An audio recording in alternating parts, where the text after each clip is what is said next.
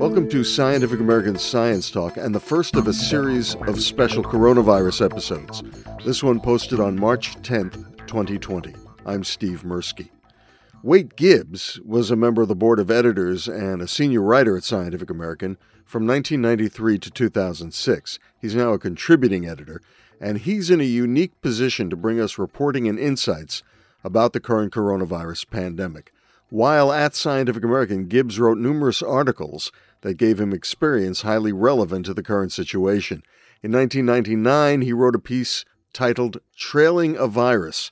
To research that article, he traveled into the hot zone of the highly lethal Nipah virus outbreak in Malaysia. Like coronavirus, that one also spread from bats to people.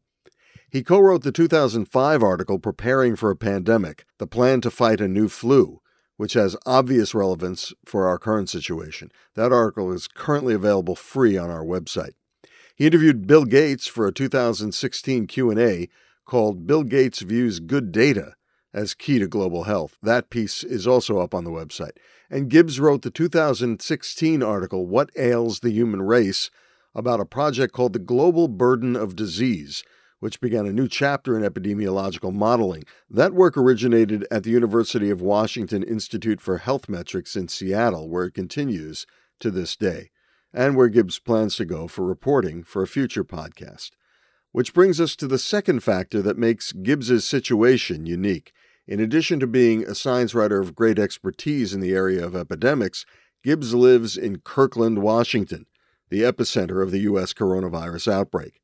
So what we envision for this series of podcasts is a combination of traditional science reporting and first-person accounts from Gibbs about the situation in Kirkland and the surrounding area where the virus has so far hit the hardest in the U.S.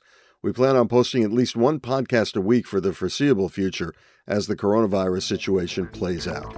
And now, here's Wayt Gibbs. There's some weeks when history seems to unfold before our eyes. This past week has been one of those in the United States. And here in Kirkland, Washington, where I live, we have a front row seat to this fast-growing coronavirus epidemic. My neighborhood is ground zero, the hot zone. On February 29th, we learned that COVID-19 had claimed its first fatality in the U.S. here, in this city of about 90,000 on the shores of Lake Washington, just across the bridge from Seattle. As I read about the man in his 50s who had died at Evergreen Health Hospital, what had seemed a distant and abstract threat suddenly felt immediate and very real. I am a man in his 50s. I walked across my living room and looked out the window at Evergreen Health, just down the hill, less than a mile away. I thought, okay, here we go. We in Kirkland and King County will be the guinea pigs testing how the public health systems in America cope with a crisis that scientists warned us would inevitably come, that we could have planned for, but that has found us unready. Our experts and elected officials and employers are scrambling to keep up with the torrent of new scientific information about COVID-19 and the virus that causes it, which goes by the name SARS-CoV-2. Here in Washington State, they seem to be doing their best to act on that information as they make tough decisions about what to shut down, what to keep open, and what to tell the public. In this episode, I'll examine one particularly difficult question that officials face: when to close schools. I'll talk with a local 8th grader whose online petition to close schools in our district has attracted more than 30,000 signatures. We'll hear King County's public health officer explain why they have urged schools to remain open for now, as long as they don't have any confirmed cases of the disease. And we'll hear from experts at Johns Hopkins University and from Anthony Fauci, the director of the National Institute of Allergy and Infectious Diseases, about the mystery of why so few children have become seriously ill with COVID-19. But first, I need to explain what the past week was like here in Kirkland.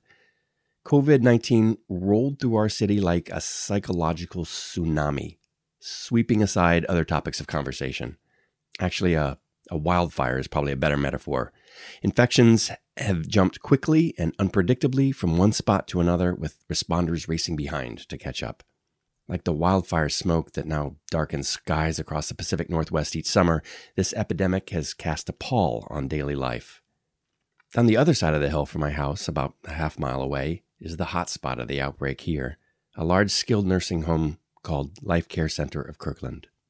More than 100 elderly people live there, and 180 employees, plus lots of visitors, go in and out each day, or did until it was put under quarantine. On that last day of February, when the first death was reported, 52 residents and staff at Life Care were already showing symptoms. More have fallen ill since. As I record this, just over a week later on March 9th, 20 people have died of COVID-19 in my neighborhood. All of them were at least 50 years old. 19 of them lived at Life Care. The CDC is there now, but before they arrived, our EMTs were there taking the very sick to the hospital. As a result, 1/4 of our city's firefighters are now in quarantine and off duty. The number of confirmed infections have been growing at an unnerving pace. The official case count here in King County, which includes the big cities of Seattle and Bellevue, has soared in 1 week from 10 to 116. The number of counties in Washington with confirmed cases jumped from 2 to 7.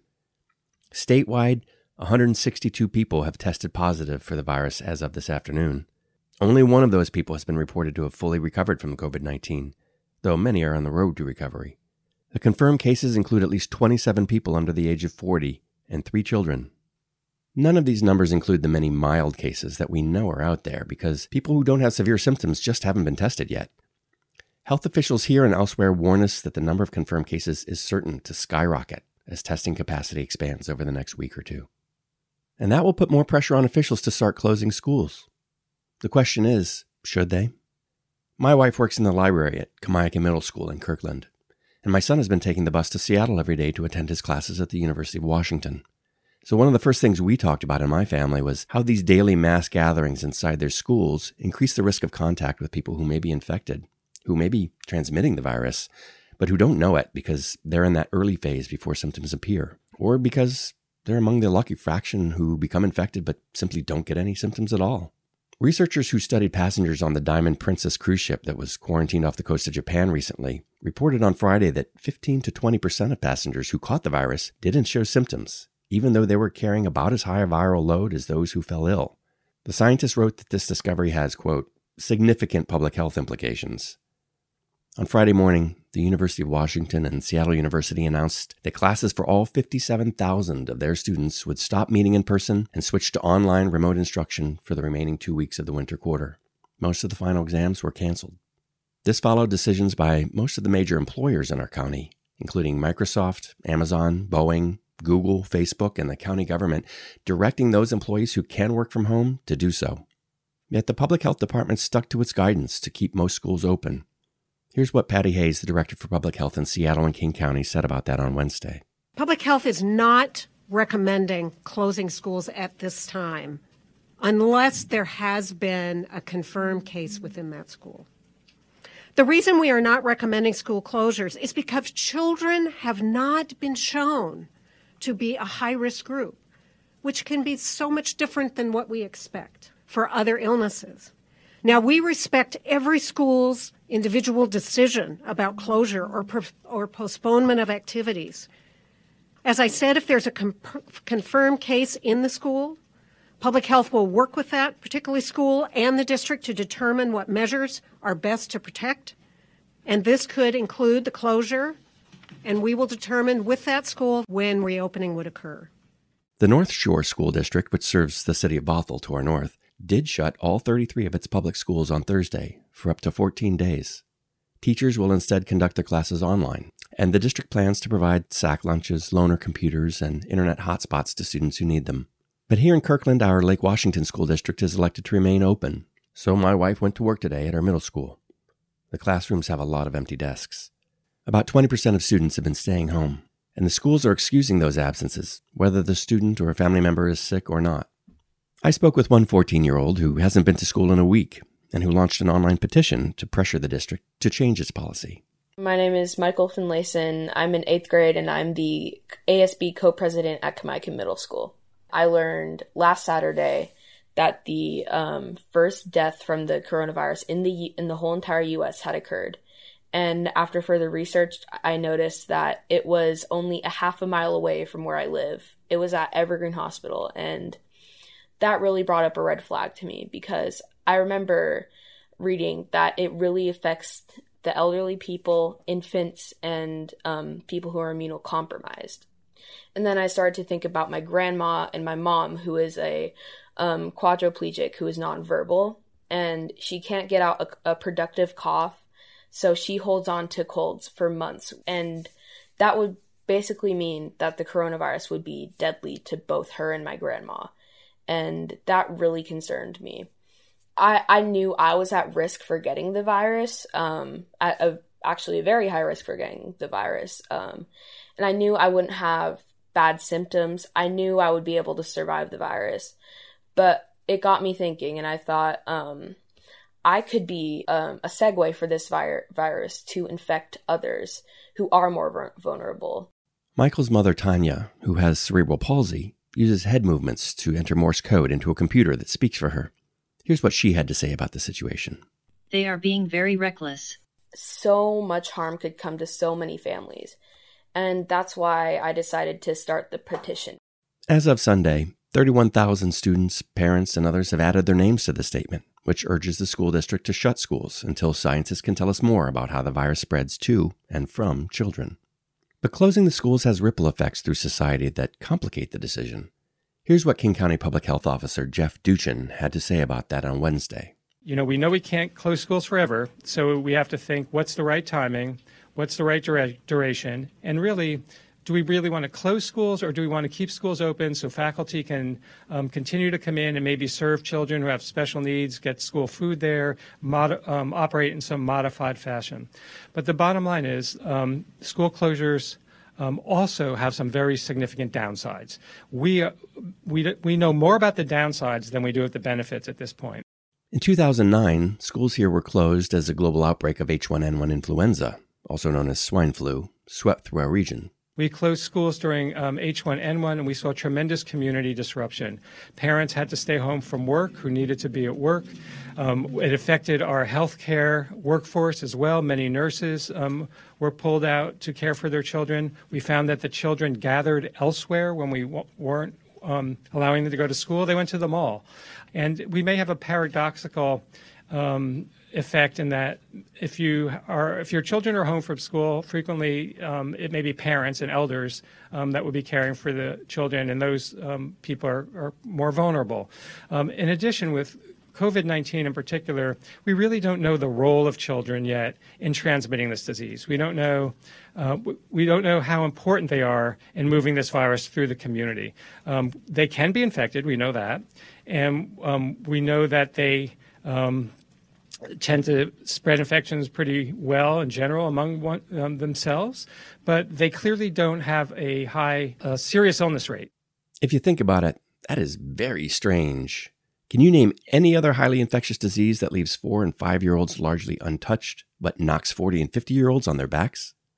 Anthony Fauci, the director of NIH's Institute of Allergy and Infectious Disease, talked about this puzzle on Friday in an interview with Howard Bouchner of the Journal of the American Medical Association. It's really interesting. I still don't totally understand it, is the lack of detectable infections in children, as well as the lack of any degree of serious disease, which seems almost unbelievable. They have to be getting infected. Why they're not developing clinical disease is really interesting. This is something we really need to study. In a briefing on Capitol Hill Friday, experts from Johns Hopkins University updated congressional staffers on what researchers are learning about COVID-19 in children. Here's Tom Inglesby, director of the Johns Hopkins Center for Health Security and a professor at the Bloomberg School of Public Health. We have not seen serious mortality in children, although we are seeing cases, as opposed to what we initially thought, there are substantial numbers of cases, pediatric cases in the 0 to 10 and 10 to 20 age group. And as of last night, there were more than 300 million kids around the world that were out of school because of this virus. In a future episode, I'll talk with an expert in pediatric infectious disease about what might be protecting kids from COVID-19. New preprints of scientific papers posted in the past few days by researchers in China and Singapore offer some tantalizing clues. One paper by researchers at KK Women's and Children's Hospital in Singapore details a case in which doctors tested a 6-month-old infant after both parents developed COVID-19. They found high numbers of the virus in the baby's airways, blood, and stool. They continued to find virus in the child's nose for the next 16 days.